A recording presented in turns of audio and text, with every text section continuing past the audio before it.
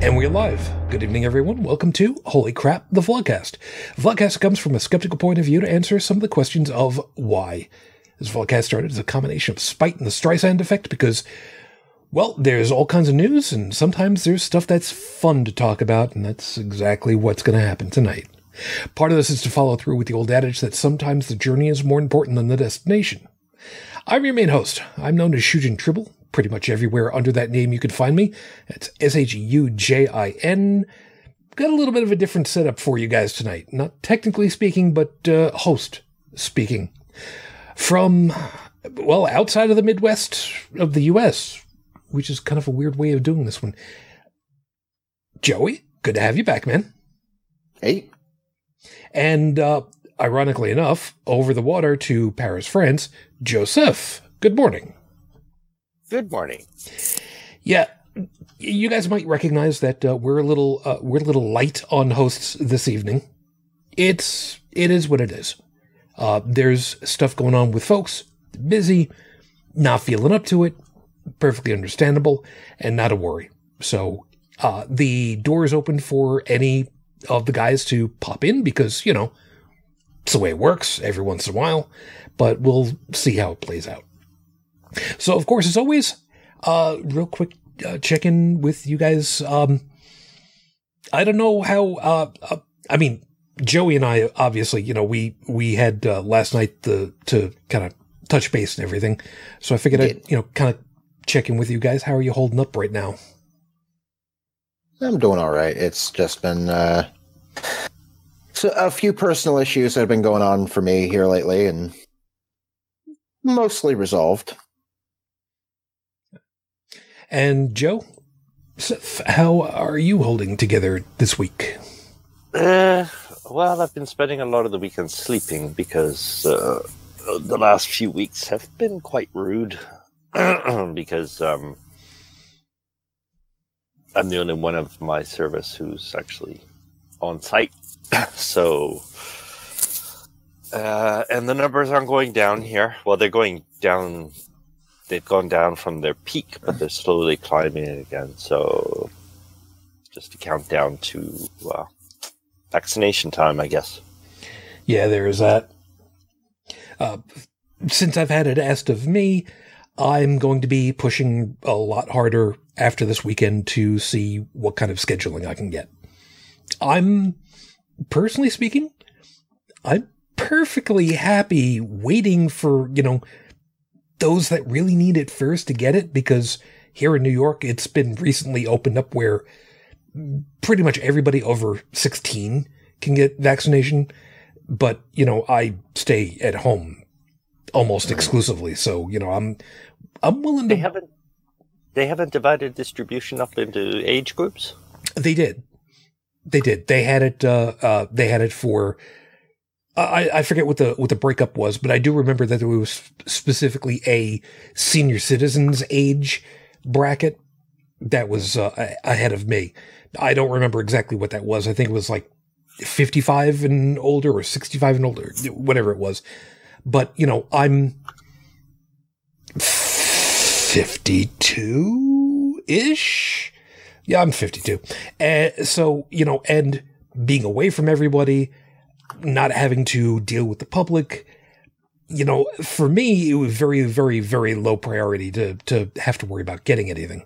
So, like I said, for me, I'm perfectly satisfied, you know, just waiting to give other folks the opportunity that would need it, you know, a little bit more than me. But, you know, I'm also hearing from folks, hey, you know, there's plenty of places that are just like, you know, waiting for people to come in. And it's like, you know, you try to be nice and try to do the nice thing and try to do right for other folks. And it's like, okay, it'll be what it'll be. So, you know, be there as it may. Starting up carpools to take people to vaccination places that actually have the vaccine, whatever. Yeah, but that runs into the small problem of being in a tight and closed case where you don't know who is or isn't positive. So yeah, okay, yeah, Joy. on your way to get. Yeah. Anyways, yeah, but it wasn't a reflection on you. It's just it seems that you guys over there are way ahead of us because my turn, quote unquote, isn't going to happen until the middle of May. Yeah, I'm the same age as you, sir. Well, I apologize. I'm going to be a little bit sniffly tonight because the Winter Part 2 with a Vengeance, the Second Coming, kind of decided to wreck my nose. yeah, A little bit. yeah. I hear you. unprepared without a coat. Yeah, and funny enough, that whole Winter Part 2 thing actually is going to show up in the horrible scopes. So Joey knows because we dealt with it last night. So we'll get around to that eventually. Maybe Part 2 is a little much. Maybe it's more like the sometimes when they after the credits roll they add a little extra bit of film. Well, no. It really is Winter Part 2 with a Vengeance. Yeah, Really? Yeah, we had actual snowfall, and we had freezing temperatures for about a week, I think. Holy shit! Okay, Yeah, no lie. I'm sorry. No. My entire universe is like between my place and my workplace, which is like 80 meters. So Nothing wrong with that. I mean, you're in a country that's got all kinds of wine. I mean, how can we expect you to concentrate on anything other than work and wine? Playing a lot here, yeah. Be this as it may. So, folks, thank you for being with us. If you enjoy being with us as we are live, of course, you can take advantage of the live chat going on. Stephanie, do see you over there. And before anybody goes asking, yeah, it's just Stephanie at the moment. Why is Felis there? Not there, I should say. I haven't the foggiest. But be that as it may, I'm sure there's a completely simple reason. The fact that I don't know what that answer is right now is the piece that is annoying me, but I'll deal with that later. In any case, to get it out of the way, first and foremost, I did go up looking information on Rafe Badawi shortly before we went to air. There is no new information. Again, double-edged sword. So, as of the recording of tonight's show, it has now been 8 years, 10 months, 6 days since Rafe was unjustly incarcerated for thought crimes. I hope the thoughts are still with you and your family. We're still waiting. We are still very much waiting, yes. Well, the reason we're not hearing any news is because nobody's asking. Oh no. There is Really? There is askance going on. His family and his supporters have almost been annoyingly consistent with pressuring through social media, through concerted efforts to the public officials to push for the Canadian government. They've been doing what they can to, what's going on next? Pressuring pressuring the prince, who is not not very happy personality these days either. But yeah, no, it's still going on. There is. How are they ever? Yeah, but The squeaky wheel gets grease, but I mean, yeah. So they've doubled, tripled, quintupled down. yeah, they keep trying. So Sorry.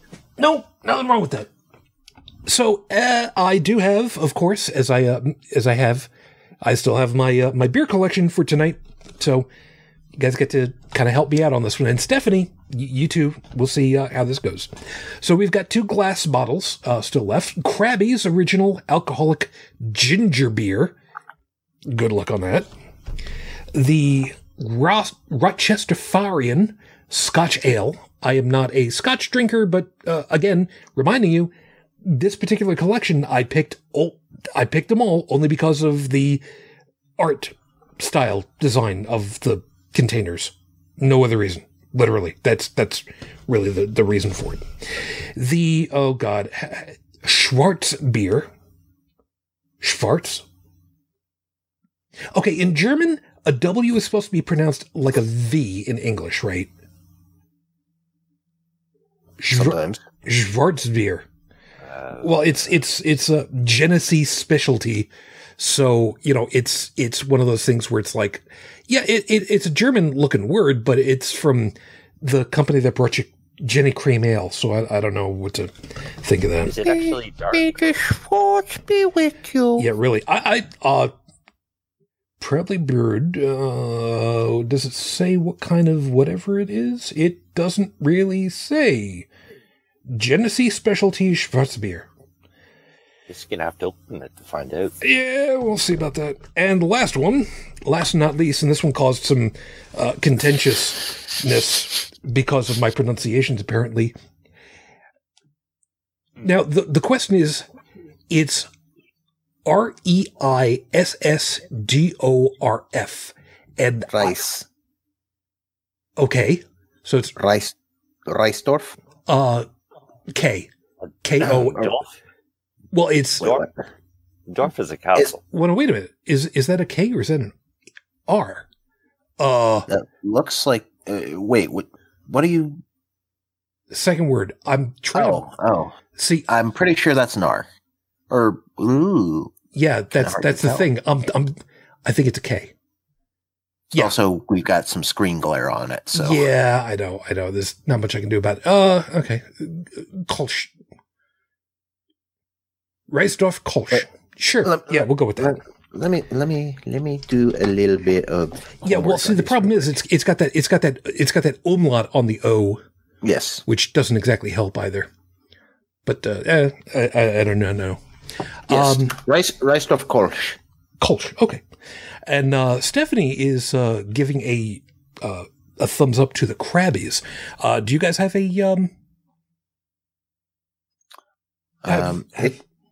It's got a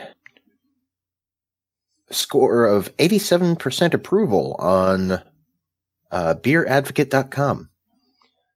I'm sorry. Have you met my taste buds? Yeah, that doesn't mean jack shit. It's German. Have you met my taste buds? It doesn't mean jack shit. Alcohol by volume, 4.8%. All right, which means I probably won't fall asleep in the middle of the show. All right, whatever. But you know what? I didn't go by Stephanie before, so you know what? This time, Stephanie, you're getting it. So the Krabbies Original Alcoholic Ginger Beer. I do not know if I'm going to like the ginger beer. Is it made with actual redheads? That's what I'm wondering. Let's find out. That's one way to find out. What's it called again? Krabbies. Krabbies Original Ginger Beer? Alcoholic Ginger Beer. There it is. Yep. 12.2 fluid ounces. I'm sorry, 330 milliliters for those of us that actually speak, real numbers. Doesn't have one on Beer Advocate. Oh well. Ooh. Got one for totalwine.com. Got to smell the cork because Oh, there it is. Ooh. Beer Advocate. Let's see here. Urban Spice Beer. Alcohol by volume, 4.8%. Approval rating of 81. Okay. Well, this is nifty. This is a very pale one. This is actually going to fill this entire ice cream goblet. A fine product of the United Kingdom. Is it? Yes. Huh. I would not have known that. So, this is nice. This is, gold. Mm-hmm. I can't describe it any other way. It is gold, which is very unusual for me to say because I'm so used to saying it is green. And the first, Joe, were you there with everybody? No, I don't think that you were at Anthrocon when everybody started meeting up down in the down the restaurant, and I got I got a drink. And I brought it back to the table, and everybody's looking at me, and they're just like, the hell is that? And actually I held it up, and I said, it is green. And it was. I believe I was there for that, because I believe that's when we were having poutine. I don't know about that part. All I know is that it was, what I was drinking was a grasshopper. And yes, I remember the grasshopper. And the best part about it was going over to the bartender and asking for it, and the bartender just gave me this. Wait. And then you had to explain to him how to make a grasshopper. No. He actually cocked his head for a second. He looked at me really strange, and he's just like, no, wait. I know how to make this. I remember how to make this. It's, right? Yeah. Okay. How much do you want for it? $7. All right. Yeah, whatever. He literally couldn't figure out how much it was supposed to be. Jeez, it must have been a wonderful time for him to go ahead and try that out. So, kampai. I guess we'll try this out over here. Sláinte. Oh, that is different. Oh, that is, huh? I was going to say part of it kind of tastes like medicinal, but, this is weird. This is different.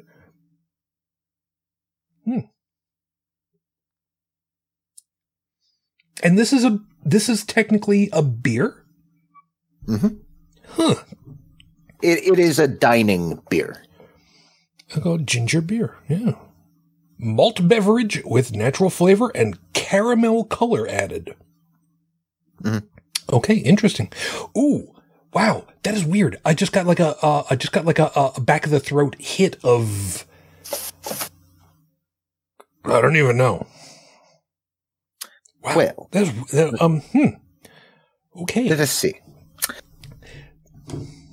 Pours with a dark amber body and a fast fading head. It has a sweet, strong aroma of cinnamon and ginger and fruit. Taste. Cinnamon? The taste is sweet and spicy, with notes of grapes, lemon, and raspberries. I get a lingering burning sensation at the back of my throat afterwards. A sweet-tasting ginger beer, maybe a little too spicy for my tastes, although I can see how someone else would enjoy that. Well, that definitely, yeah. Okay. All right. This is a new one for me, so I guess we will see how this plays out. And sorry, I was looking up the beer snob reviews on it. Nothing wrong with that.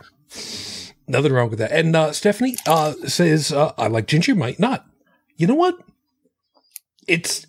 I'm not off put at this point, which with some of the other beers where it's like beer. Yeah. It was a good start. It is no Pabst. Oh, great. Thanks. Now I got that. I got Pabst Blue Ribbon on my mouth. Great. Now I got that. The hell? What the hell? Yes, but at least you have something. At least you have something a bit more palatable on your tongue. It's true. That's very true. All right. What do you mean Pabst isn't palatable? It doesn't taste bad. It doesn't taste anything. I'll keep that in mind. So how about I go ahead, get things rolling, and we'll actually get into the fluff that is tonight's show, because this is all about having a little bit of fun for a change. Woohoo. So, getting you started over here with 5 minutes on the clock. Your 5-minute freestyle starts right now. Turnabout. Oh, wow, man. I'm looking to have a lightweight show tonight, so this might not sound at first like it is, but it is. For those of you that have not been paying attention to the political scene that is the half-put-out dumpster fire here in the United States, we had a situation, actually we've had several situations, where for whatever reason, there has been the attempt of using what's otherwise known as a gotcha question. It's supposed to put somebody into an untenuous position to answer a question with a simple binary yes or no, when the answer is far and away more nuanced. Stacey Abrams, for instance, here in the U.S., has done a remarkable job and has been asked, was asked earlier this week,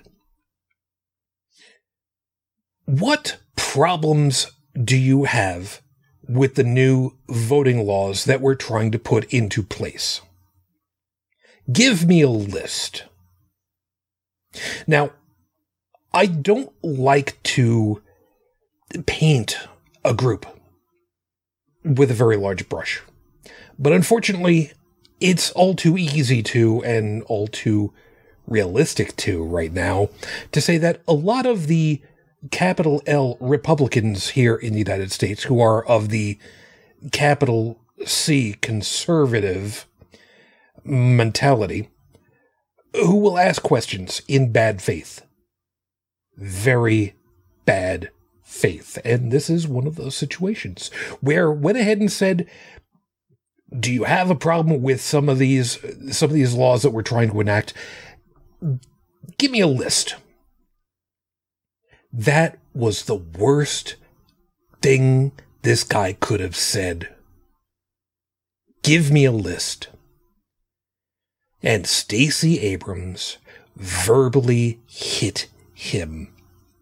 Bitch slapped him would be the right way of putting it, because she went ahead and said, effectively, you want a list?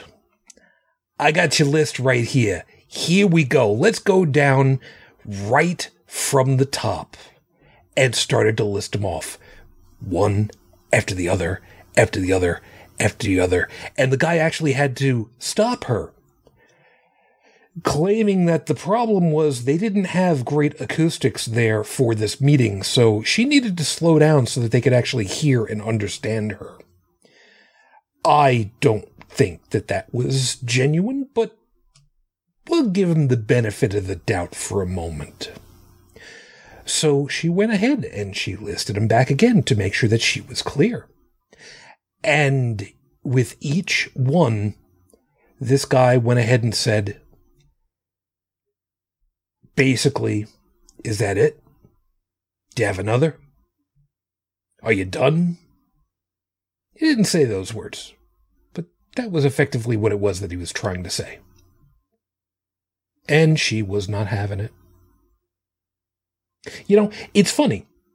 When you go ahead and use completely dishonest tactics, when you give leading questions, when you try to make it sound like you're trying to get a simple answer to a simple question, but you're actually in the middle of trying to screw somebody over with the answer that they could give, it is so nice. It is so refreshing to have somebody who can actually recognize it, know that it's coming, and just ace the ball back into the other court. Hit him in the foot. Drive that ingrown toenail all the way back to their ankle. And tell them, oh, did you do that? It's nice to have people in positions of power, again, positions of authority, who are actually smart enough for the job. Thank you for doing the job that you're doing. And hopefully inspiring some of the younger ones to do the same in your footsteps. This is episode 359 on the docket, Your Honor. Flying high. Man, like I put in the show notes, you know, Wilbur and Orville Wright, you know, the beginning of the 20th century, halfway through, a little more than halfway through the century, we landed on the moon. And just a little bit into the 21st century, we have powered flight on a whole new planet. Self-propelled. God. 15 minutes ago, you knew there were no aliens on this planet. What are you going to know in the next 15? So, we're going to talk about the stuff that has just made us sit back and go, wow, man, this is actually pretty damn cool. But before we do that, of course, we need to get along to the horrible scopes. So, gentlemen, if you are ready, we can get right along to that. Nice here. Marching orders? Well, kind of go in our usual method. Joe, I just wanted to make sure that you had your mute off there. I'm ready. Alrighty. So, folks, here are your horrible scopes for this week. Please remember, if you don't like what you got, you should have bribed us more. And if you don't know what your astrological sign is, don't worry about it. It's not going to make any kind of a difference. Make it up as you go along. Ask the Magic 8 Ball. It'll probably help you out a little bit better. Get you rolling over here. And I hope you were paying attention to last week's, because these kind of follow up. Aries, you need to get out more often. Grunting and discomfort from shopping at the grocery store is not a good sign. You don't need to do much. Just a couple of times up and down the stairs at your house twice a day will be a good start. Unless you live in a third floor walk up in Brooklyn, in which case just once a day is fine. Joey? Taurus. So you finally saw the Happy Days episode where the expression jumping the shark came from. If you thought that was bad, you ain't seen nothing yet. 3 words for you. Joni loves Chachi. Never tempt the great god Murphy. Remember, it can always get worse. Gemini. Letting YouTube's algorithms choose your videos for you was a great idea, but it's time to take back control of that. Stop watching the pipe smoking channel and switch to something more informative. How about Integza? Whatever the hell that is. He's Portuguese, hates tomatoes, loves Nikola Tesla, and has a literal blast making 3D printed rocket engines that he tests in his attic. Go what? That is true, by the way. The pipe smoking channel, yes, that's real. And Integza, oh my god, he is a freaking lunatic. I love him. All I can say is I can heavily relate to the algorithm comment.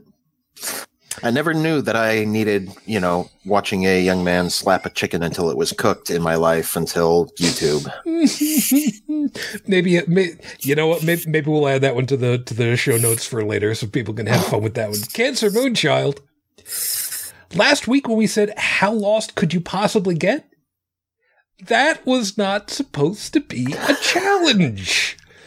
But since you're there anyway, max out your credit, open a personalized scrimshaw shop, and get that entrepreneurial spirit working in your favor. Just remember to wear protective gloves while operating a Dremel. And I said it last night, and I'm going to say it again. I want bonus points because I actually spelled entrepreneurial without the help of a spell checker. Leo. Okay. So the what happens when you put a Capri Sun pouch on the barbecue experiment didn't exactly go to plan. Never does. The bag melted, spilling out all of the flavored sugar water and dousing the charcoal, cooling the rack and shutting the whole thing down. The worst part was the smell of burnt plastic, burnt sugar water, burnt artificial flavoring, and angry charcoal. These experiments are the reason NASA doesn't want you to apply for a job anymore. Virgo. Congratulations on finding a second-hand digital SLR camera, Virgo. Now you've discovered the worst part about owning a good camera, how expensive good quality lenses are. Sure, buy the crappy plastic ones if you like, but to do a good buy lenses from a 1977 Minolta and the adapter to put it on your new old camera. Trust us, you'll never look back. That is so true, though. Yeah, like even my Nikon D3X, I'm using lenses from 1968. Yep. Yep. I started out. Don't age. Yeah, I had a buddy of mine gave me his old Minolta from like the early 70s. You could dent most tanks with this thing. And I took a lot of 35 mil. And then I bought a digital SLR. And then finally decided, you know what? I've got all these lenses that I bought. Maybe I should just get an adapter. Oh my God, it's so nice to be able to play with all those lenses again. And they're heavy. But that's good. Yeah, it's very good. Libra, remember in high school, you were a delivery driver for a local mom and pop shop, and some MILF wannabe gave you the classic porn come online and just come inside and I'll get my wallet. And what did you do? You freaked out, left without getting paid, and had to explain to your bosses what happened. They're still disappointed in you. Just thought you should know. Should have taken one for the team. Something like that. I don't know how I keep ending up with this, but like I said last night, It's timing, man. It's just all about timing. it's the first thing that comes to mind. Scorpio, we have a scientific term you need to learn this week. Albedo. ALBEDO. It's a measure of surface reflectivity of solar radiation, which is a measure from 0, or absorbing all radiation, meaning it looks black, to 1, meaning it reflects basically all, so it looks white. Since freshly fallen snow has an albedo of around 0.9, and since you wanted to go outside while it was still nice and sunny after it snowed again, you now have sunburn in your nostrils. Good luck spraying solar cane on that. Told you the snow was going to come up in the horrible scopes. Next week, libido. Okay, Sagittarius. One thing at a time, man. People actually like you this week. That's gentlemen? not some kind of weird fluke. I apologize. I'm interrupting, but there is somebody who has just broken down right outside my apartment. I need to go see if they need a hand. Okay. Broken down, as in crying or car? Probably car. Something is dragging very heavily underneath their car. Okay, Ooh. let us know when you get back. So back to it, Sagittarius. Yeah, okay, I'll start again. Sagittarius, people actually like you this week. That's not some kind of weird fluke. You'll actually say and do all the right things to help people feel good about themselves. And it's going to feel weird. Just roll with it and enjoy this experience. It might not last. Yeah, it just might not. Capricorn, you tried out the fishnets and found out what women have known for decades. Walking on that material chews up the bottoms of your feet like nothing else. Remember that the next time you ask your partner to dress up for date night. It's a bigger sacrifice for them than for you. Aquarius, those elocution lessons helped. You can pronounce French sentences without stumbling all over yourself. That's quite the short-term accomplishment. Now you need to find somebody to translate last week's expression for you so you never say it again. If you get slapped saying it in Quebec, it'll be because your pronunciation is atrocious to them, not for the content. They might just enjoy hearing it. I'm actually kind of glad that you got that one, considering what last week was like. Je comprends, oui. Yeah. And of course, my fellow fish Pisces, you can still remember all your friends' phone numbers from 1978, but you can't remember the computer password you set up 2 weeks ago. So here's a suggestion. Start using those phone numbers for your passwords. Normally, we tell you that that was a horrible idea. Except we know how insignificant you are online. Nobody's looking to hack your accounts anywhere. So don't sweat it. And those are your horrible scoops for this week. Remember, if you enjoyed them, wonderful. If you didn't, tough shit. You didn't pay us enough. And you can just deal with it later. I'll have them posted all online next week when I work on the next one. So have yourself a great time. I'm still deciding whether that last one is a good idea or not. Well, there are ways of making it work. I'm not going to discuss it on air. With those, but I'm wondering if those friends are using the same as their passwords too. Could be worse. Access to everybody. You could be using the combination that you use for your luggage. But that's an old joke that I've never heard. Spaceballs. 1, 2, 3, 4, 5.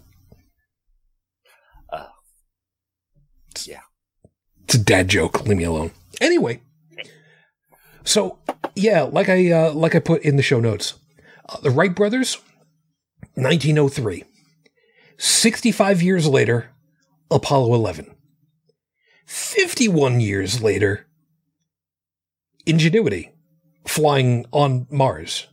And before anybody, thinks about this and doesn't quite get the right idea about it, I did look up the information about Ingenuity and its dual counter-rotating blades. It has a wingspan, if you can quite call it that, a rotor span, of 1.2 meters across. And those rotors are going at about 2K a minute. 2,000 RPM, if I remember the number correctly. I don't remember exactly what it was, and truth be told, I don't think it really much matters. But the point of it is, we went from having Luna as the next big point to suddenly, wow, man, we might actually be able to make it to Mars. And, fly. So, the stuff that has been happening, scientifically speaking, I'm still absolutely floored by some of the stuff that happens, and I absolutely adore it. Because we got that, we've got pictures of black holes, we've got new ideas on how graphene can be crafted. I mean, the stuff in the scientific community has just been wonderful to get away from all the crap that's happening socially speaking, sociologically. That's what I'm looking for. Social shit. Yeah. I don't even know what graphene is. Graphene is a really weird subject. Graphene, if you took carbon atoms and you linked them into, the quote-unquote organic rings, which are actually hexagons, because, that's the way that it goes. And you link those hexagons next to each other in a sheet, 1 atom thick. It is the closest thing that we know of currently that we can produce that is not quite, but effectively a 2-dimensional solid. And it has some really, really weird properties that they are still exploring. Not the least of which is that in some respects it is electrically conductive. So the possibility of using it in electronic manufacturing is going to be interesting. Have you heard of Vantablack? Vantablack, yes. Vantablack, sorry.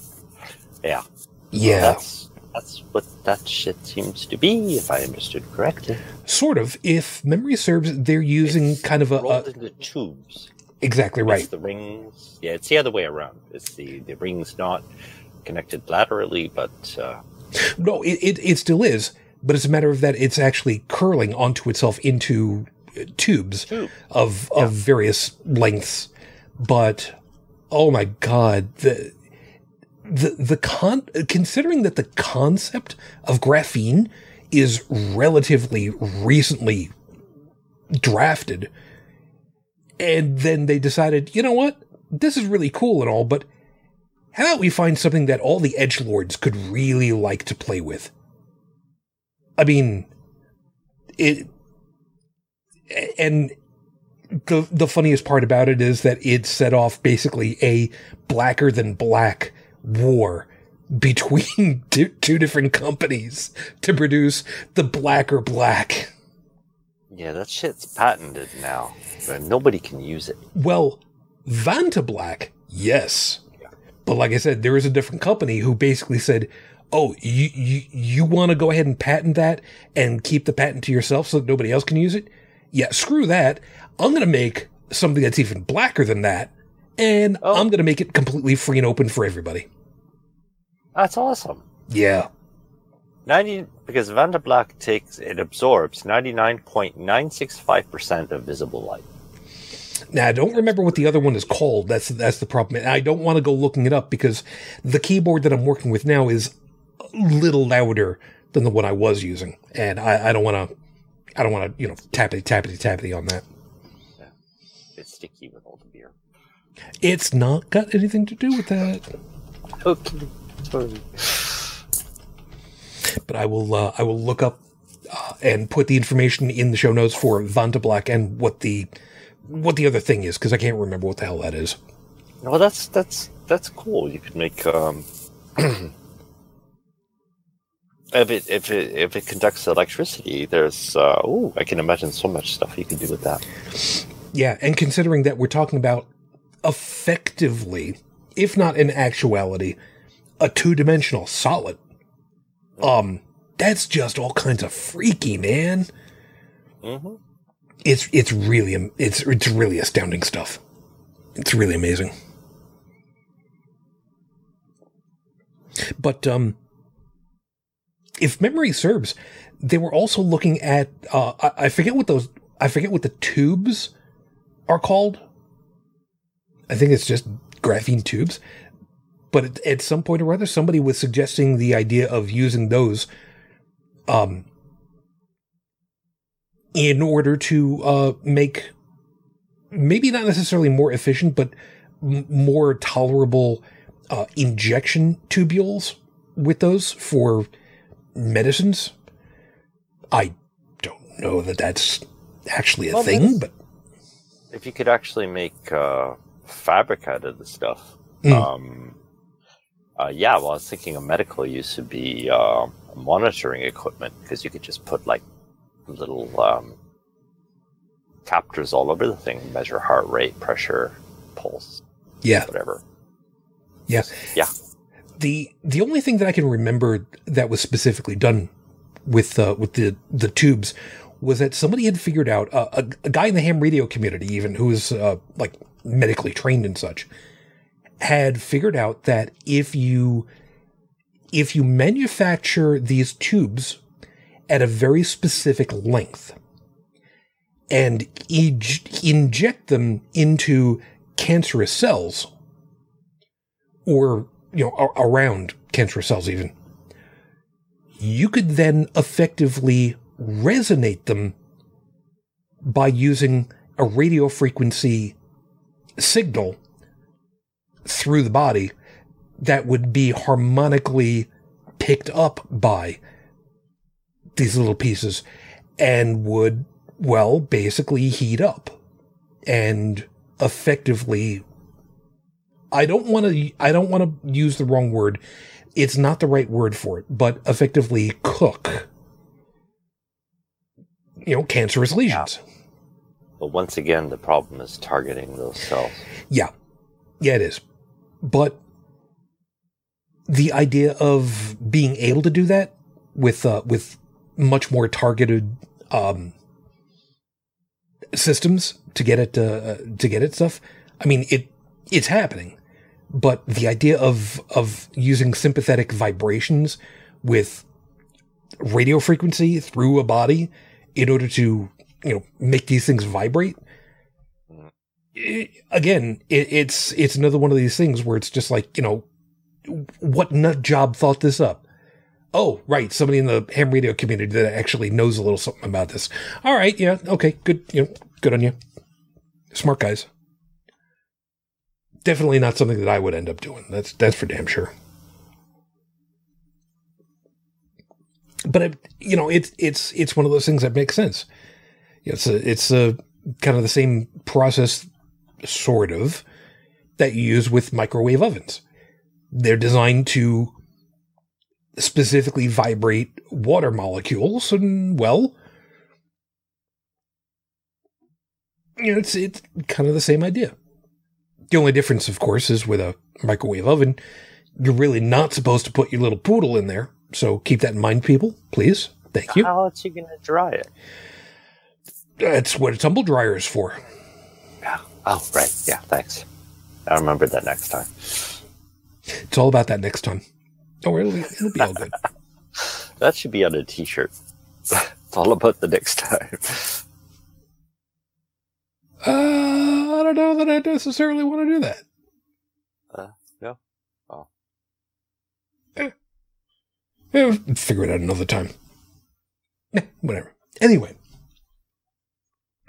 Okay. So as an aside, yeah, this beer is definitely not a typical beer. This is the kind of thing I'd say is like a dessert beer, and I can't believe I just said that. Yeah.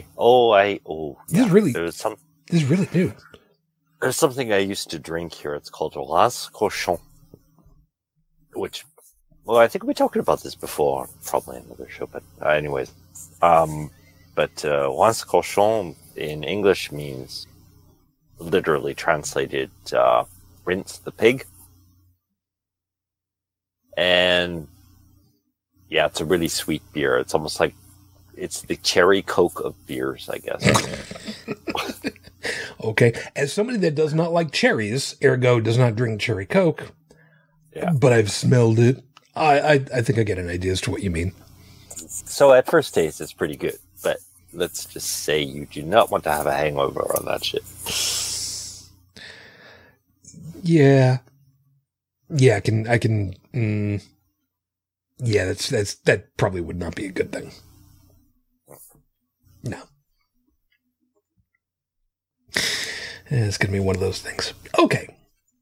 So a little bit back from Mars and NASA. You know, we've mentioned it before.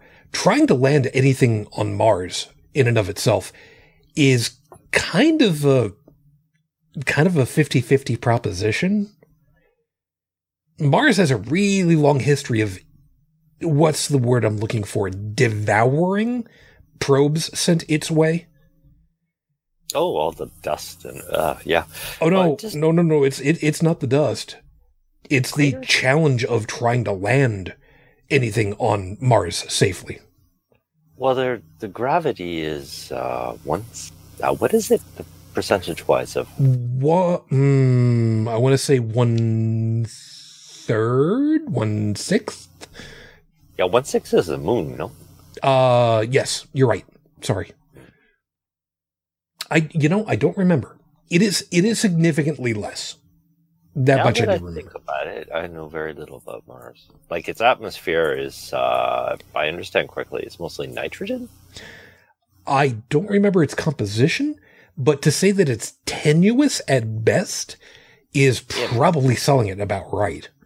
Well, yeah, it's too small it doesn't have enough gravitational pull to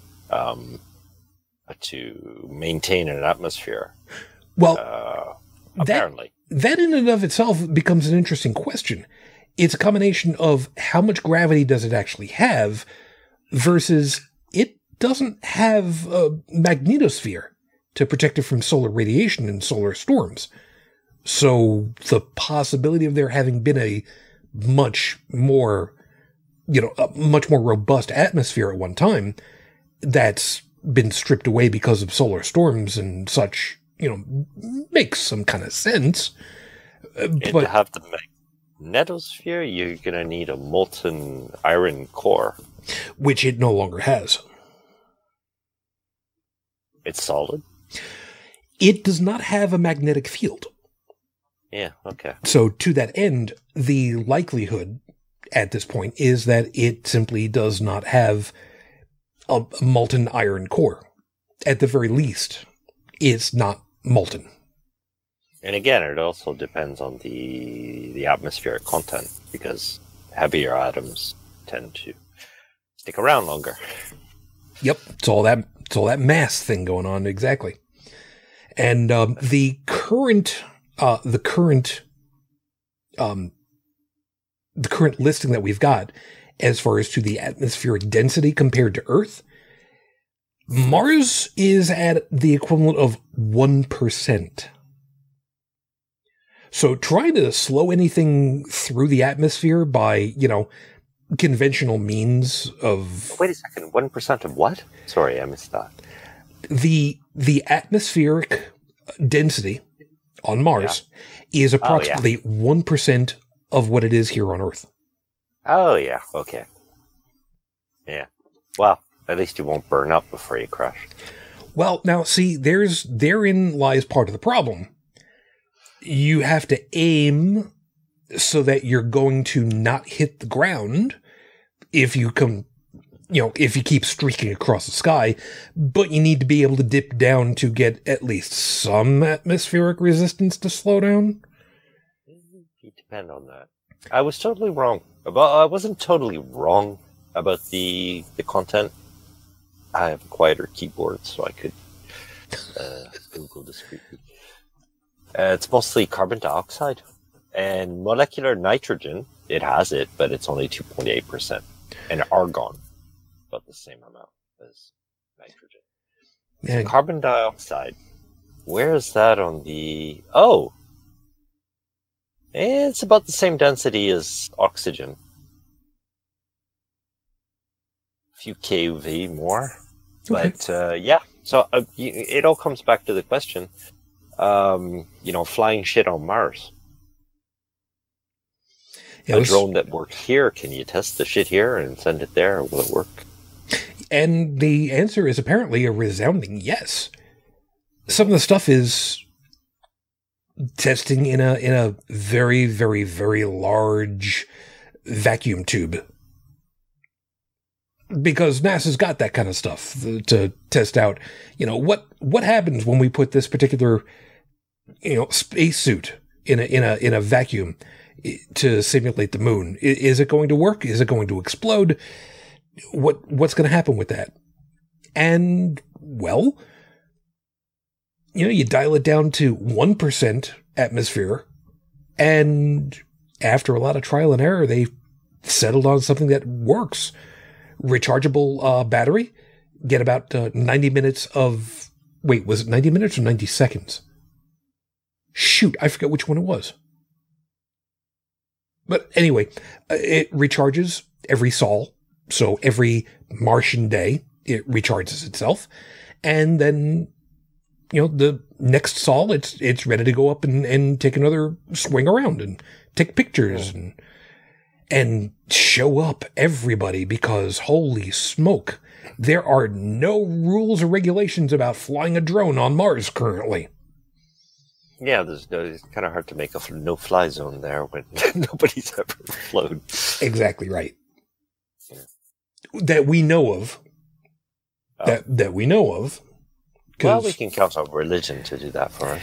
Or, the people who believe in things like the Atlanteans originally came from Mars and hitched a ride on a comet. Oh, and like copywriters, they'd love to.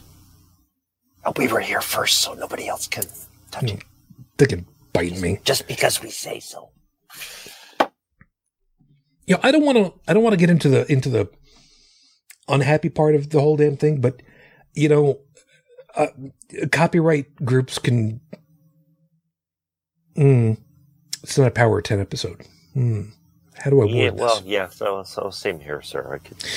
I tried. How can I best put this? Copyright enforcement here in the United States, you guys suck. You really do.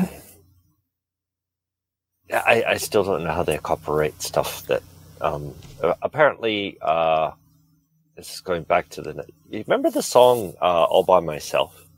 Yes. And I know where you're going on that. Oh, yeah. How the fuck can they copyright? Yeah, it's not a Power of 10 episode. Sorry, I can't help myself. But how can you put a copyright on Rachmaninoff's music? Like, did they change a note just for that or something to maintain it? How can they be exempt from the 75 years after you're dead rule? Well, I think a part of it comes down to where during the copyright term was the infraction, for lack of a better way of putting it. I know. They found a loophole. But see, the part of the problem is that, sooner or later, somebody just on their own is going to copy somebody else's work independently. I mean, it's happened before. I mean, the telephone, for instance, was patented by one guy, but only because he beat out another guy at the patent office by like 15 minutes. And they came to basically similar concepts independent of each other. So, music is a creative endeavor. That's sooner or later, you're going to have stuff that... There's only so many notes. Well, somebody had put it really, really well. I forget who it was or who they were talking to at the time, but they said there are 88 keys on a piano keyboard. Oh, yeah. Pick which ones you want to use. And, there are so many to choose from. There's so many notes, so many styles. There's so many phrases. It's amazing what you can, what you can come up with independent of everybody else. Yeah. Well, it's not about the number of notes. It's about the transition between them. And which ones you put together in which way. Yeah, because if you want to, you can copy, somebody else's music and just put it up on Octave and say, hey, it's not copyright. No, that doesn't work. No, that doesn't work. Ask Vanilla Ice. That didn't fly for him either. Ask the Chipmunks. Wait, ask who? The Chipmunks. Okay, Chipmunks. Oh, shit. Yeah, the name that was going through my head was Thelonious Monk. Because, oh my God, who knew that you could actually take completely crass sounding notes together and actually make like a career out of playing those and having people like it? I liked it. Well, yeah. I still do. Yeah, Thelonious Monk was, God, amazing. Amazing. But then again, jazz, you get away with a lot of stuff like that with jazz. I mean, the expression is, if you make a mistake in music once, it's a goof. If you consistently make the same mistake in jazz, it's a style. It ain't a bug, it's a feature. Yeah. Yeah. I could go into that, but it's like the transition, one discordant note, if there's a certain interval between one discordant note and another, it's going to have the same effect as one harmonic chord and another if the interval's the same distance. Yeah. And it has a lot to do with how the human brain works. But anyways, that's... Or at least those of us that are used to the Western 12-tone scale. But that started to get a little bit more niche, and I don't think anybody really wants me to go into the Eastern music style where you've got 4 notes in between where we've got 2. Oh, you've got the Iranian 5-tone pentatonic. You've got the Iranian pentatonic. Well, yes, but that's still using the note progressions that we can actually simulate accurately on a Western piano. 1 out of 5 notes, yeah. Yeah, versus you can't exactly simulate how many notes there are on a piano the same way that there are on a koto from Japan.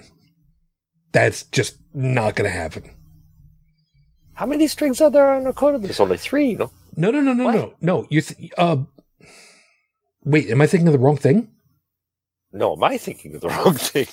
I'm thinking of the like long musical instrument, a lot of strings on it, and a whole bunch of bridges in the middle, and you pluck and sometimes press down on one side of the string to change the pitch. I'm maybe thinking of the wrong thing. Damn it! Like vertical harpsichord. All right. Well, the Iranian, I forget the name of this thing, but yeah. Actually, I had to repair and tune one of those. That was a shit fight. Ooh. Oh, that is. And every note is actually 3 strings, much like a piano, actually. And you hit it with a kind of a drumstick, but it has on the end of it a kind of form of a shoe. That was a challenge. No, I can well imagine. I don't know if you've seen. I know this is not exactly going into the science area. I don't care for a couple of minutes. We could use a little bit of levity. Have you seen some of the performance videos that have been on YouTube where people have had strings bust in the middle of a performance on a piano? Do you know how much? I tend to question that a bit. How do you break a piano? Because even in the piano action, it's limited how hard you can hit it. Agreed. It's a hammer bounce, always. It's not unless you maintain the key. No, agreed. But there are, I mean, let's face it, they are physical wires, in some cases cables, under very high tension. Sooner or later, there's going to be a physical, just let loose. Yeah, if they wear out. Yeah, I've seen a couple. Oh yeah, I can imagine that because I can remember. Yeah, if the piano's been tuned like 19th century piano. Oh yeah, I can see where that can happen. Oh god, yeah. Like a 18th piano from the 8 deal with that. No, because Bach only made the Bach convert. Yeah, the end of the 18th century piano that's been. Never had its strings changed. It's been just tuned tighter and tighter, longer. It's stretching out more and more. Well, I had a couple of violin strings like that. And Stephanie's got it right. Metal fatigue, man. Anything physical under strain sooner or later is going to give out. It's just a question of when. And hopefully not in the middle of a recital. And yeah, there been. It doesn't happen often. But when it does, it scares the living bejesus out of, so far, everybody that I've seen. And in some cases, there have been some really seasoned professional musical performers who, yes, the show must go on, and yes, they do have to finish the piece, but you can tell they're suddenly really afraid of that side of the piano suddenly. So is that why grand pianos have lids to keep that shit from happening? I would not think so. It's probably to prevent, squirrels from getting in the middle of them. So. Oh yeah. Grand pianos, a nice little mess. Grand pianos are gorgeous. Oh my god. There's a Peniche here in Paris. They use for a jazz studio. They've been using it since the 1950s, and it's got I forget the name of it. I think it's a Steinway from probably 1890. But it's just a beautiful piece.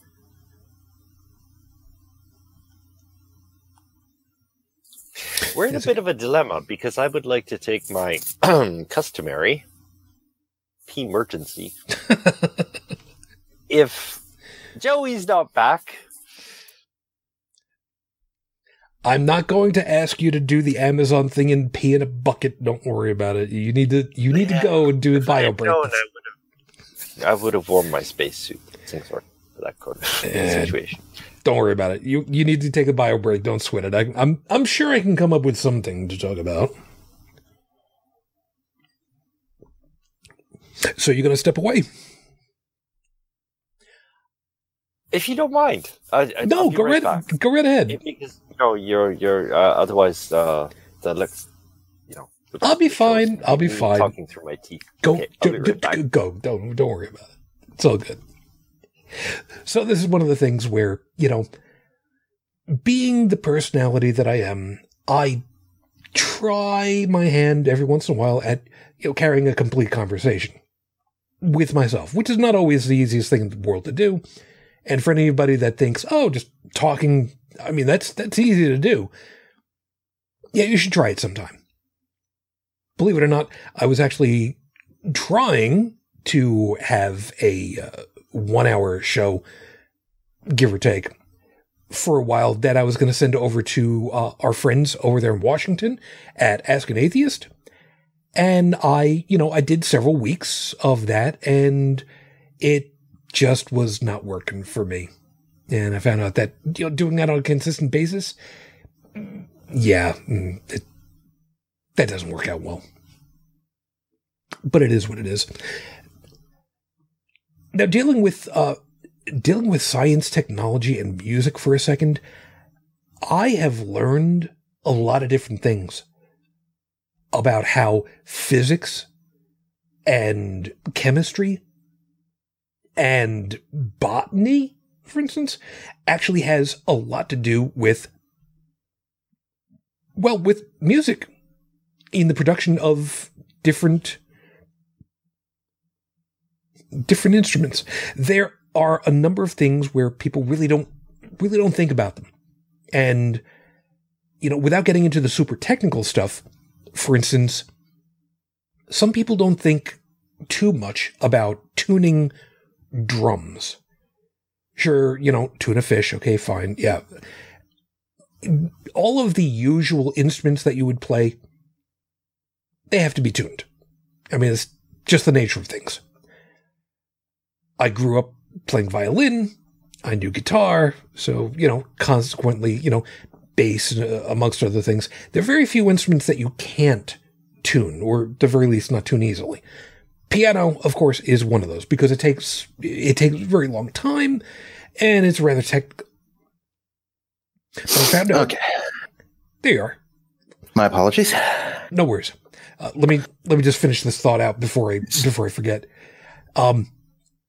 So tuning different instruments is relatively straightforward for the most part. It's a matter of either length or tension.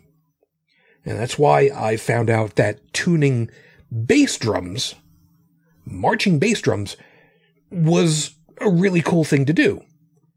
Now, yes, you could just as easily okay, this one's supposed to be the lowest note, this one's the highest, and then just arbitrarily set the, whatever the pitches are for the rest of them. But I found out that you actually do tune them to a piano. And that was the freakiest thing in the world for me to learn.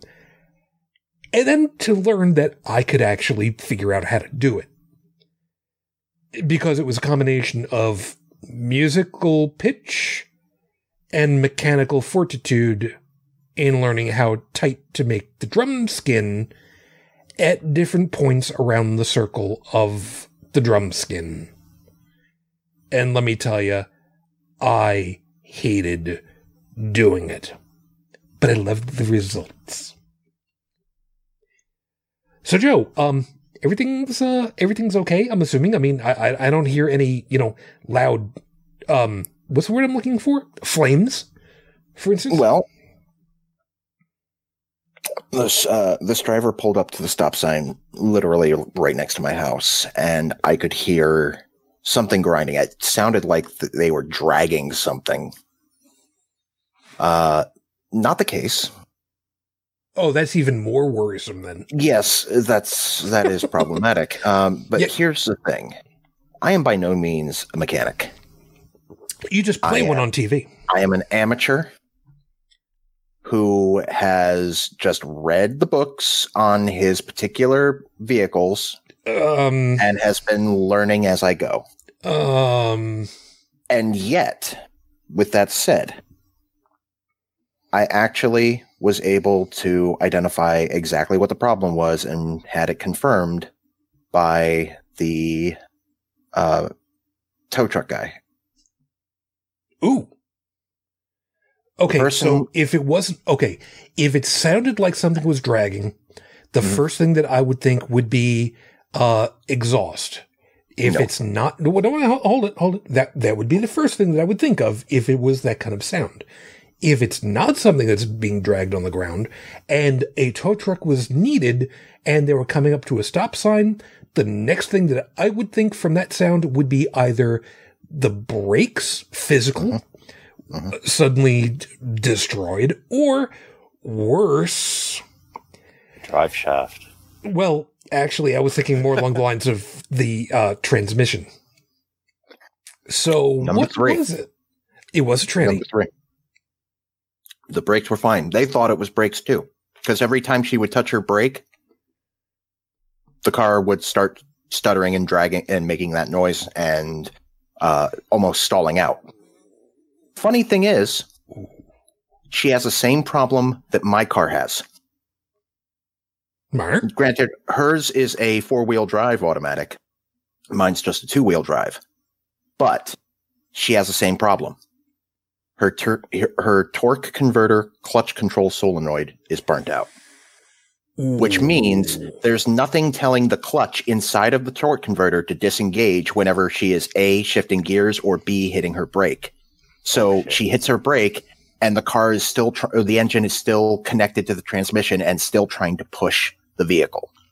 That's why it's grinding. That'll do it. And that loud grinding, loud enough to shake my window, by the way, big, like 4x4 Ford Excursion or something like that, big SUV. It's basically the clutch plate inside of the torque converter skipping rapidly. What's most alarming in that is that she was insisting. Oh, it seems like she was trying to make the car move forward still. No. She was actually coming down 62 and trying to get to Hillsborough, which is 22 miles away from here. Oh, that's not going to go well. It started locking up just as she was passing by this town, and she was turning by my place because she has a friend that lives just a few houses down from me. So she came to the stop sign right outside my place. That's when I heard the grinding. I rushed out there to make sure everything was okay. She has a friend from her hometown coming to pick her and her kid up because she had her kid in the back seat. And I went ahead and drove the car very carefully up into her friend's driveway, so it's up out of the road, not blocking anything. So they're going to be okay.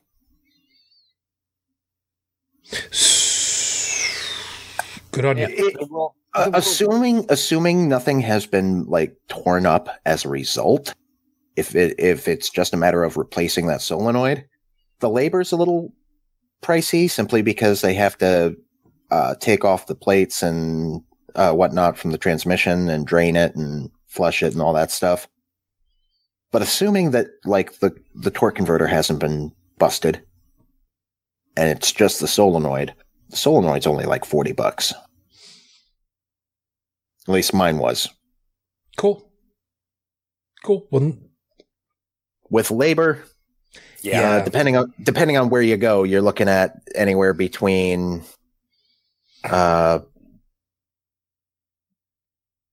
say $200, maybe $500. How much would you charge to do it? I don't know that he's exactly the best person to ask because he could use the money. Opportunity knocks. Let me put it this way. There's a reason why I primarily rely on my truck, which is a stick shift. Yeah. See, manual transmission, if you screw up the clutch, it's your own fault. It's true. Automatic transmission, you can't just claim fault. That's one of the reasons why I picked the truck that I did. Unfortunately, I'm also regretting picking the truck I did because while the transmission's great, the engine is terrible. Yeah, well, only so much you can do with that. Sadly, and for the record, when I bought my car, the one that I have currently, that I bought in 2013, thank you very much. If they had the Honda CR-V in a manual transmission at that time, I would have bought it. But they don't anymore. So I'm... Did I use my F word once already tonight? I don't know. Yeah, I'm screwed. I was absent for a portion of it, so I wouldn't know. Yeah, you're all good. It's all good. What you don't know won't hurt you. No, that's no. Don't kill him. Don't kill him. Nope. Not yet. If you kill him, he won't learn nothing. It's true. That's true. So anyway, here's a little something that I learned while I was looking up information. The first powered flight by the Wright brothers. Either one of you know how long that one actually lasted? Wasn't very. 2 minutes or something? No. Not even. No, it was like the longest one that they ended up with was just shy of 1 minute. Yeah, but the very first one. No, don't go looking it up. Don't go cheating. I'm not. I'm going strictly off memory here. Okay. Because I'm talking the very, very first one. Yes.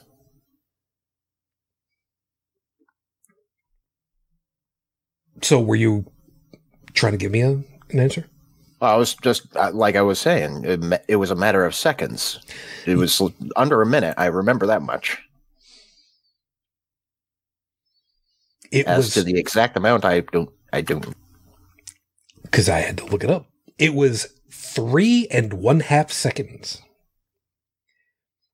Because he freaked out, pulled back on the stick, stalled the aircraft, and it dropped back down onto the ground. 3.5 seconds. That would have been a hard landing, too. Yep. But they worked it over, they put the thing back into rights, and they went ahead and eventually, after several attempts, they got about a minute worth out of it. They were going to try a little bit more, but the wind came up and took the Wright Flyer and tumbled it ass over tea kettle and busted a bunch of different pieces that they could not fix there. Yeah, that'll do it. Or at all. So the Wright Flyer never flew again after that. But they made it work. They made it work. See, in the Air and Space Museum? I think so. The original Wright Flyer? Yeah. Spirit of St. Louis is. The Wright Flyer. Oh, that's a good question. I don't remember if it is or it isn't. I don't think so. Smithsonian in the National Air and Space Museum. Oh, okay. Washington. Yeah. I think I saw it way back when I was in, Yeah, I would have seen it too back in the 70s. They have a replica in the Wright-Patterson Air Force Base museum, Air Force Museum. Of course, they also have a gigantic walk-in, 1-to-1 scale mock-up of the space shuttle. So, plus, they also have one of the shuttles out, not in the Air and Space Museum directly, but one of the adjacent. I say adjacent, but I don't mean actually physically adjacent. It's company connected. I don't know what the right term for it would be, but in one of the airfields in big ass hangar. Which, by the way, the freaking Air and Space Museum 1 year for April Fool's Day said that they were going to be displaying, and they had a picture inside the Air and Space Museum pointing up towards the roof saying that they were going to be displaying Wonder Woman's invisible jet. And the sons of bitches got away with it. And it's not the first time that that's been done before. So it's nice to know that these guys have actually got a sense of humor. Just because they're nerds doesn't mean they have no sense of humor. That's true. That is very true. It's very true. Nerds! It's always good to be... God, that was the first time... Okay, back in the 70s, I went to Washington, D.C. with my crazy aunt. Just trust me on this one a second. And had a great trip out there. And the Smithsonian, anybody that gets the opportunity to go to Smithsonian, you need to go for like a weekend full at the minimum if you really want to see everything. Just the Air and Space Museum itself. And that was the first place that I ever had that quote unquote astronaut ice cream. That freeze-dried crap. Now, the sad part of it is I still love that stuff. I hate it when I first take a bite into it. But afterwards, it's really disgusting. Until it's, finally, relubricated in my mouth. Basically like me and Dippin' Dots. Oh, God. I can't stand Dippin' Dots.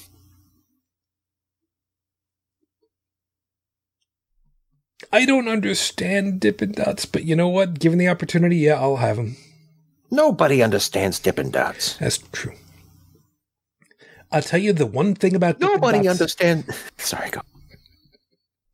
Nobody expects the Spanish Inquisition. The one thing about Dippin' Dots that I have not been able to understand after all these years, why it's so goddamn expensive. Oh my God. Because they can. You're getting it at a fairground or at a amusement park. Yeah. It's convenience fee. And no, where I was going with that was nobody understands cricket. You have to understand what a crumpet is in order to understand cricket. Okay, truth be told, I have never looked up how cricket is played. The closest I've ever come to cricket is drinking a grasshopper. So that brings us all the way back to the beginning of the show. Welcome down. When you wish upon and demonetized. I'm going to tell you the same thing that I told Tech a couple weeks back. No, that's not going to happen because there is no way in hell any of the systems would actually recognize that as a song. You're welcome. See, I'm allowed to get away with this with Joe because, A, we're friends, and B, he knows where I live, so there's only so far that I'm allowed to get away with, and I'm allowed to get my one for the night. And that was it. I see how it is. I'm going with that. That's my one and only excuse. It's the only one I got. So, maybe you can help out on this one, Joe, because while you were gone, as you see over in the host chat, we ended up on the topic of Vanta Black, and I could not remember for the life of me what the competing Uber Black was called. Do you remember? Ooh, you remember the story. I mean, we've talked about it on Friday nights, I think, a couple times.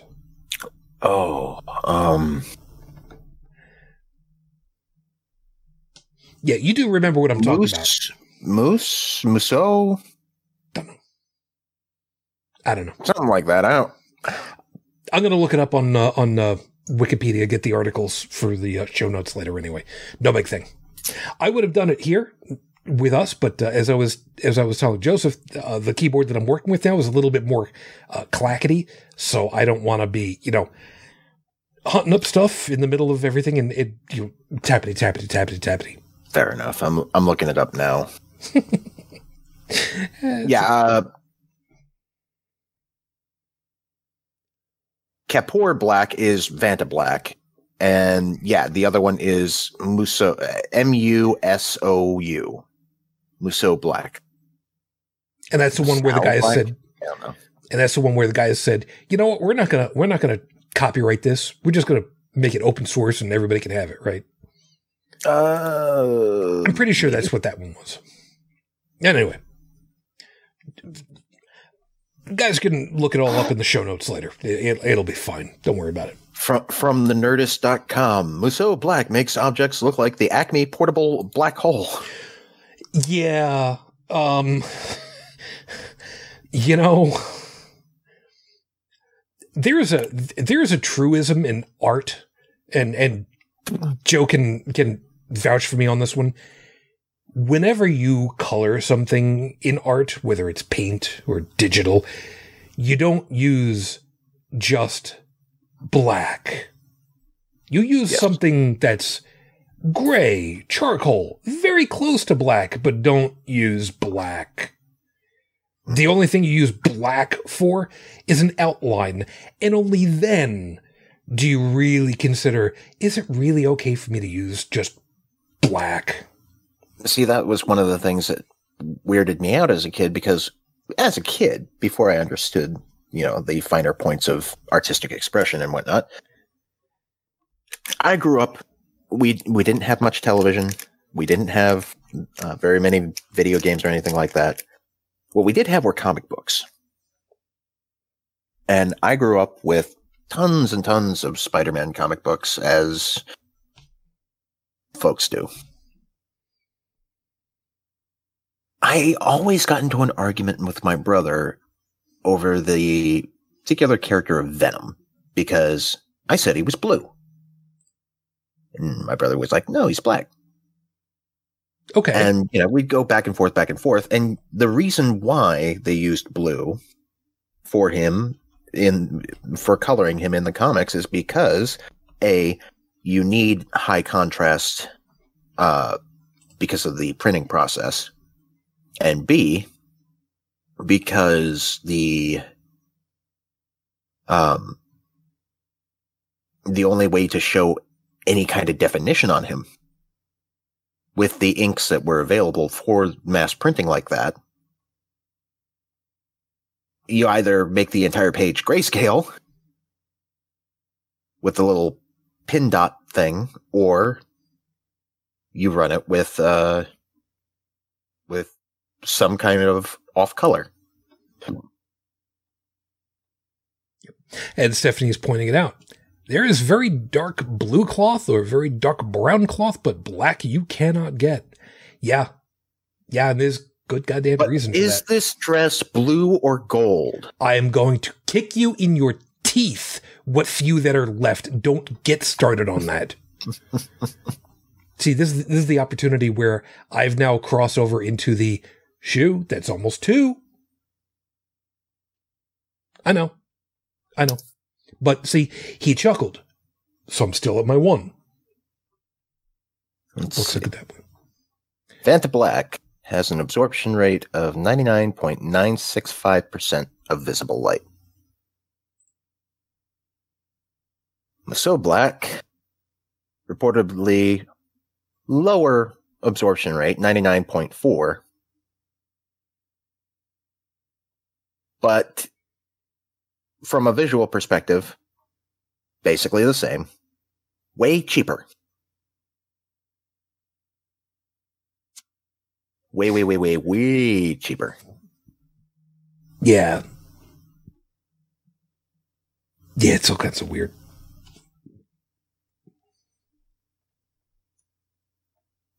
Sorry about the dead moments over here. I'm just kind of like running too damn many things simultaneously in my head, and I can't get any one of them to come out correctly. I mean, that's our lives in a nutshell on the show. Yeah, that's how it works sometimes, man. It sucks, but it is what it is. No. This is me in a nutshell. Help! I'm in a nutshell. How did I get in here? That's really not. That's really not helping. I know. I'll be in my trailer. No, you won't. Because you ain't got a trailer. I know you better than that. Technically, I do, but it's a flatbed. Yeah, there is that. I think the only other thing that I want to kind of talk about for a couple of moments is actually taking us back to the horrible scopes. Let me pull it back up again because I need to find it over here. Intexa. Put that over in there for Gemini. The Portuguese 3D modeler. His YouTube channel name is Intexa. And he's nuts. He is truly, absolutely, he's just flabbergastingly nuts. The idea that he makes that he was making a 3D printed pulse jet and made it work for about somewhere, I forget how long it was, like 10, 30 seconds before the whole thing burned through the 3D material. I mean, 3D printing is basically plastic. So you can probably imagine 1400 degrees Celsius, most plastics do not like that for very long, and they didn't. But the guy's amazing. Oh, God. No. Stop. Damn it. Fucking pop-up video. Sorry. That was loud. Fortunately, we didn't hear it, so that works out to our advantage, I suppose. Also, I've used up my F words for the day. Yeah, you did. That's all right. Sorry. It is what it is. But in Texas, I mean, the amount of work that this guy has actually gone through trying to figure out stuff like the Tesla valve, how to make the... Did you know that Tesla actually came up with a turbine, a wind turbine, completely different design from everything else,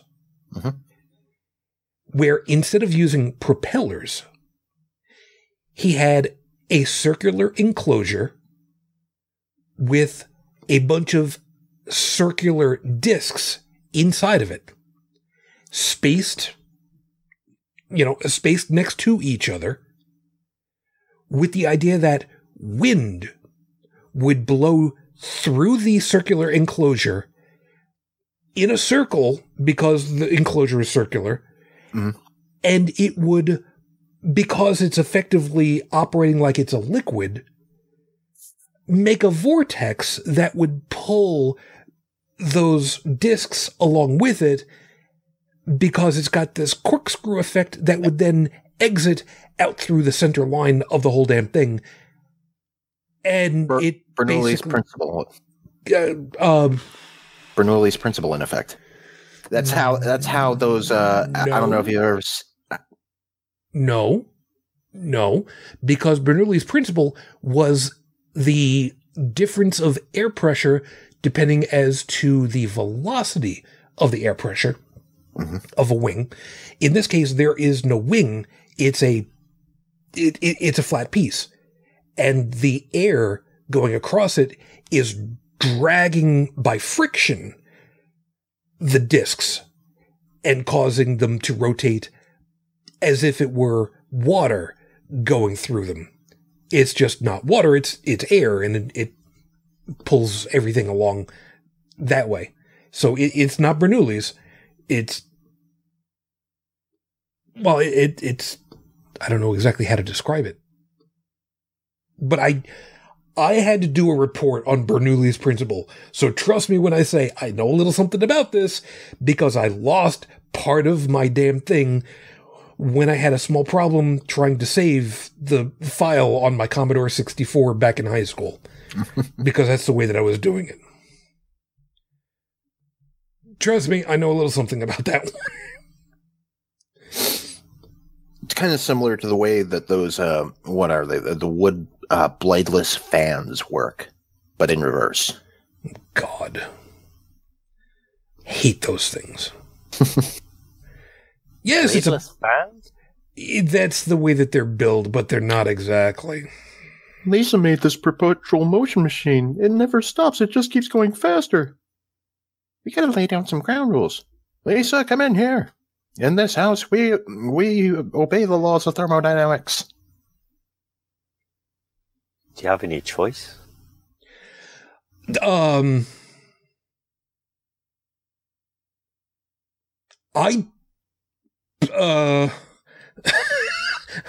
want to say I don't know. Because okay, the whole thing about, again, going back to that whole horrible scope about, letting YouTube's algorithm pick new things for you to view. There is one that came up for me where they were talking about the possibilities of warp drive for, space travel, and how somebody figured out, how you use Einstein's theories of relativity to figure out, can warp drive happen? And instead of going in one direction for the equations in order to figure out, well, you can't get something up to the speed of light that has positive mass, because that's the way that it plays out. A person went ahead and went backwards and said, okay, if you wanted to get this velocity out of something, what do you have to get to satisfy the equation the other direction? And apparently there are solutions to the problem so that you can get superluminal flight, but still obeying Einstein's theories of relativity. And it only requires exotic matter with a negative gravity. So, I mean, we can get there. We just need to figure out what negative gravity is. Well, yeah, but if you're gonna have negative gravity, have antimatter as well.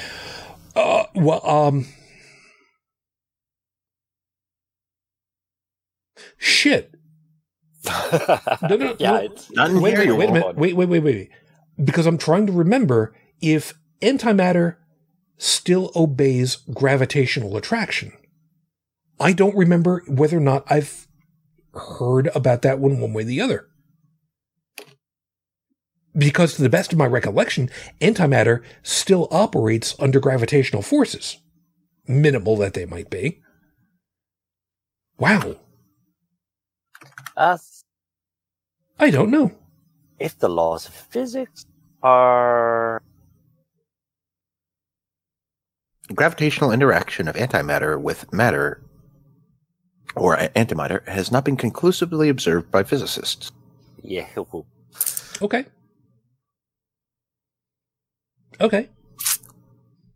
Though I do remember somebody mentioning something about anti-gravity as a single word, theoretical physics thing, and not just anti-space gravity like, Star Trek or whatever. So you mean like anti-gravitons? If gravitons are actually a thing. Huh.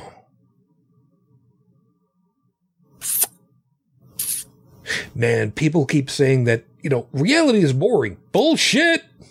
Reality is too freaking weird, man. I love it. The idea that there could be a parallel universe like 3 centimeters away from the one that we're in now. That's cool. I don't know how that would be, but... Well, 3 centimeters, yeah. It's kind of hard to say all. You would say we don't seem to have a concept for describing that. So long as we don't end up with a Thanos snap, we're good. Oh, yeah. Well, yeah. That's a very good point. Yeah, and that's one last thing that I wanted to touch on. For anybody that is actually giving consideration to crossing over from this universe into another one, should there be such a thing. I'm going to go out on a limb and tell you, don't do it. Because if you go into a different universe, well, there is a very good likelihood that all of the nuclear forces that operate you probably aren't going to work the same way somewhere else. And that's going to be messy. And you thought spaghettification was bad. Spaghettification is bad. And I love how people think about they automatically think that if there's a parallel universe to this one, then all the atoms are arranged in exactly the same way they are here. Let me put it this way. Spaghettification has nothing on subatomic dissociation. Oh yeah, Well, like your an atom in your ankle bone. Well, okay, I take that back. Subatomic Disassociation. Dissociation is going to happen throughout your body instantaneously. You're not going to feel shit. Spaghettification, on the other hand, you're going to feel that. Yeah, but there's a bright side to spaghettification. I mean, we've all wanted to get rid of all of this COVID weight. That's not a bright side. That is called the event horizon. That's just photons stuck in perpetual orbit.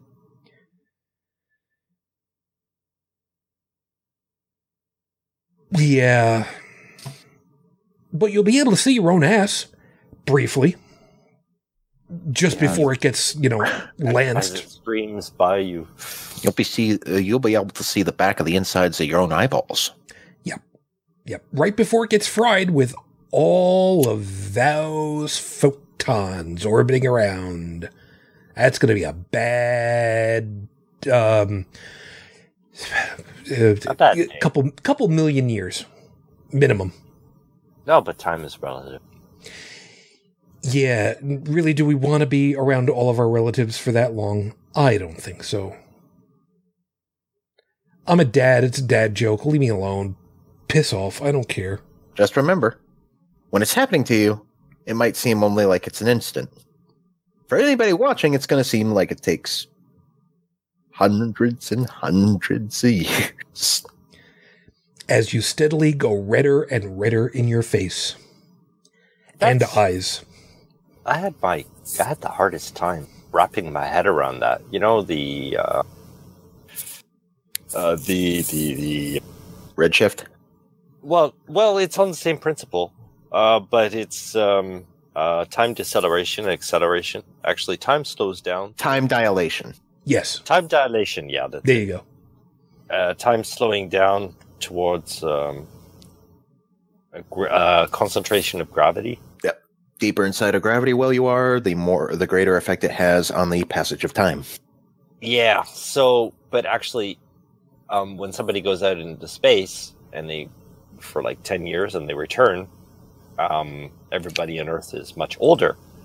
And instinctively, the first thing you think is, hey, wait a second, time is slower. And anybody who's thinking that, oh, that's just sci-fi. No. We have satellites in orbit that have to actually calculate for that stuff. Yeah. Yep. Otherwise, your GPS wouldn't work. Make left turn, middle of Golden Gate Bridge. No, thank you, Hal. Not that depressed, really. Yeah. That's it. Yes, and people wonder why Apple Maps worked the way that it did. Or didn't. There's a lovely Batman YouTube clip about that. On a kind of a side note, my latest project, I don't know if you've looked up on Facebook, I'm actually watching my computer reason. Oh. Just remember, if it becomes self-aware, it's on you. Yeah. I'll just say you're welcome. Wait. Worst case will be the fact that if it does become self-aware, not only will it be a self-aware computer that is de facto smarter than all of us, it'll be French. So it'll have that intellect and the arrogance. Oh, yeah. And it'll be a chain smoker. Okay. But it will still have its one weakness. We just have to pour wine on top of it and short everything out. Oh, then it'll get all metaphysical. Yeah, whatever works. It'll become. And the French, they have an expression that I love. It's called when somebody's in kind of like, I guess it's the equivalent of cognitive dissonance, but they say somebody who's in conflict with themselves. That sounds about right. What is the French expression? En conflit avec lui-même. I'm not going to be able to pronounce that again later, but that's cool. Yeah, well, the French are always getting after me. Hacking my Jane Birkin accent. Well, you could always get away with reminding them, look, I'm originally Canadian. And I'm sure some of them will cut you a little slack. Yeah. Just a little bit. Yeah, well then they're expecting the Quebec accent, and that's something else. And at least you can get away with saying, look, I'm improving. I don't sound like I'm from Quebec. I don't sound like a Quebecois, right? Yeah. Well, je te comprends parfaitement bien. Just scream beaver at them as many times as you can. You know... Yeah, followed by a. Beaver in French. Yeah, that would be... Oh, geez. Oh, no. Castor. Okay. And yeah. And well, it is also a hinge, but anyway. See, folks, we're a learning channel. Jeez. Some of us are learning. Some of us are learning that we can't speak French for squat. Thank you very much. Well, there's something I still can't get a hang of. It's the, and my brain... Okay, now that I'm in a 100% French work environment, yeah, my brain's starting to pick up on it, but it was, masculine and feminine. Like, get the logic of this. Like, a beard is feminine? La barbe? Who decides this shit? Why? I do not know. It was a weird concept for me when I originally took Spanish. Like, even this, like, penis in French is feminine. Like, what the fuck? Ma beat. Yeah. The one that I always had the worst time wrapping my head around was in Romance languages. There are actually 6 forms of conjugation. And there is one form that is like never used anymore. And if I remember correctly, there's a few. It's been a very long time. But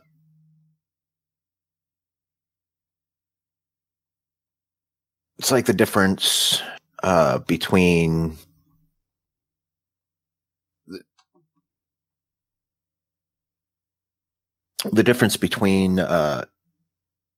all of you, and there's like a formal version as well.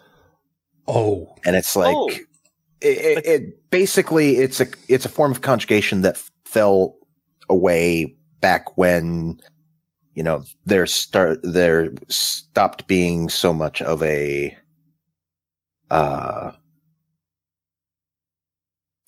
divide between social classes, like the difference between nobility and peasantry. Well, the ancestor of that is the royal we, royal you, and back in the time there would be like literally translated to be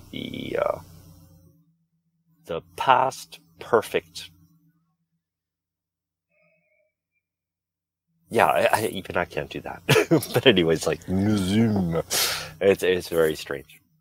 But some of that still exists in French. Like, for example, when you first meet somebody, you give them the royal you, which means like you in plural. Vous voyez, vous. You always vous voir somebody when you first meet them out of respect. Of course, nobody does that anymore. And actually, when you first see, if you see somebody in the street and you say, if you want to say the equivalent of "Hey, you," if you go, if you say like "Hey, toi," it's like totally disrespectful. Used to be. How did we end up here? Simple. What? Because, yeah, because we're at the end of the whole damn thing, and we've kind of run out of places that we're going. I don't really have very much of anything to close off with, other than just, hey, NASA, keep up the great work. It's only scheduled for a 30-day excursion. That flyer. But if there's one thing that we've ever learned, when you guys do it right, you keep extending those missions. Keep going for it. And thanks for inspiring everybody. Joseph, any last thing for you? Not much. Just yeah, the database I'm working on to credit. I'm not doing it in French. The basic, the conjugation between classes. I think it's all in English, so it won't be the end of the world. Well, at least somebody will be able to read it. Yeah. But as a reference, if anybody wants to look it up, it's RDF. It's OWL. I think for French, the thing I was thinking of, like, in French, it's like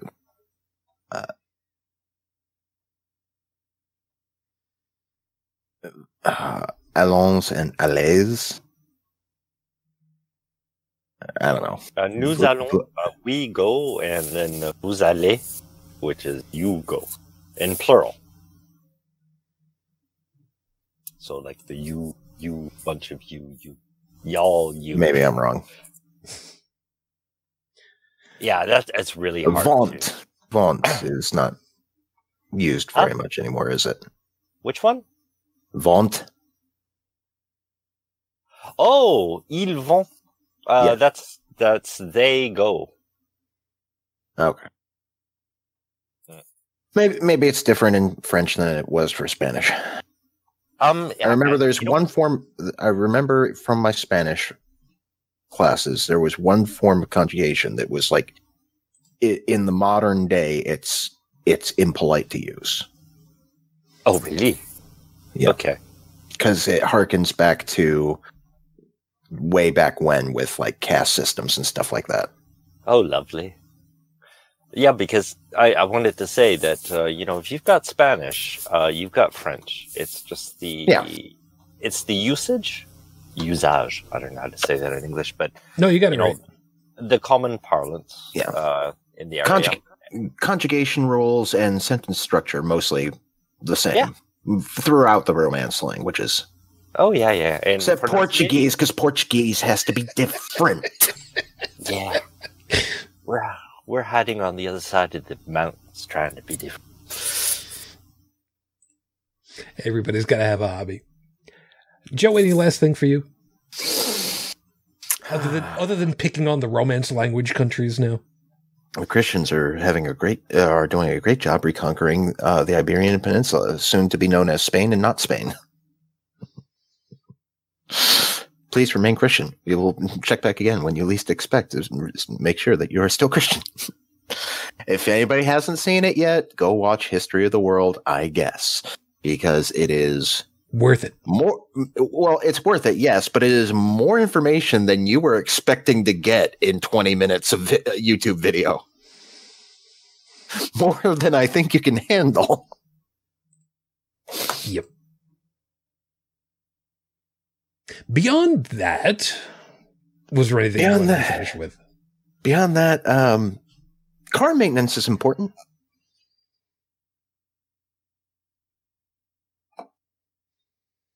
Because the last thing you want to do is be broke down 22 miles from home at, 1 o'clock in the morning Yeah. with your kids screaming in the back seat. Oh, Jesus. Were they screaming before or after they saw you? Okay, that's now my 2. Okay, that's now my 2. I'm sorry. I'm gonna blame the beer because I finished it. I actually finished it. That was actually really interesting. So, maybe try that sometime. Beer, because I need to share the blame. I have to say, Europe.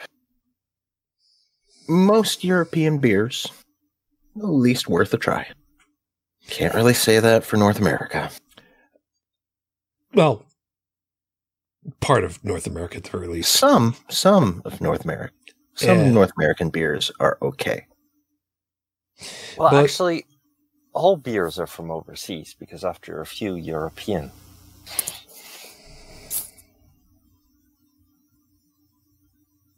Mezcal isn't. No, it's not. Okay, thanks for ignoring. But No. I didn't ignore it. I'm trying very hard to. I simply denied its existence. I reject your reality and replace it and substitute my own. We'll go for that. We need to go ahead and wrap up because I'm starting to get a little on the tuckered side. I have not been sleeping very well the last week, so I think now's You about a too. good time. Yeah, it's kind of the way that it's been. Yeah. So everybody, as always, thank you very much for being with us. Hope that you had yourself a good time. Had a little bit of fun, a little bit of levity for a change. And as always, hope that you found something worthwhile in all of our perspectives. Stephanie, sorry you were all alone over there tonight, but nice as always to have you. You take good care of yourself. Please stay safe, stay healthy out there, and just know that we're thinking about you. And of course, hoping really, really hard that you guys stay safe out there. Joseph, thank you for your time. You have yourself a good morning, and try to enjoy the week if at all possible, with as little movement as you guys are allowed to have right now. I'm really looking forward to Burgundy. As soon as this shit is over, everything's going to open up from the 12th, supposedly, if they don't prolong the confinement period. So, yeah. Good luck You with it two, all, sir. man. Hang in there. Yeah, I'm trying. I'm trying really hard. And Joe, good to have you back. Thanks, man. And you also, man, you take care of yourself. Stay safe, huh? You can't tell me what to do. You're not my real dad. No, but I am a dad, so I'm allowed to. So fuck off. There's my other one. I'll catch you all later. So, as always, everybody, Stephanie's saying, I'm the nearest thing to a hermit there is possible at this time. I know that feeling. If you would like to be in contact with us, all of our contact information is available over at the website, holycrapthevlogcast.com, including the link to be able to download the audio version of the podcast. If you'd like to leave a voicemail message, and please be creative. We'd really appreciate that. Voicemail number is 859-HCTV-554, 859-4288-554. I'd really like for Google to just finally say, hey, okay, yeah, we'll accept that you actually have that number and we don't need to check in with you again for longer. Google's apparently got this thing up their ass where they're just like, hey, we want to make sure that you've got all of your account information all nice and spiffy and safe this week. You want to check everything? Nothing's changed in the last 3 years. Go away. Whatever. But in any case, everybody, Oh, go ahead. seriously, you all stay safe, stay healthy. No matter how often or how few times you join us, that is ultimately the most important part.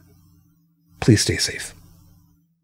So until the next time we get together, everyone, as always, I wish you all the peace I no longer have. I wish you the strength that I've learned. I wish you well, my lady. 15 plus years on, I am still in love. But today, Fujin, I love you. I miss you. Dream of me. Till the next time we get together, everyone, as always, good night. You've been listening to Holy Crap, the Vlogcast. Feel free to leave a comment at the show's website at holycrapthevlogcast.com, where you'll also find links to our Facebook, YouTube, and Twitter pages. Theme music is Twisted by Kevin MacLeod, available at incompetech.com. And on behalf of all of us here, thank you for listening.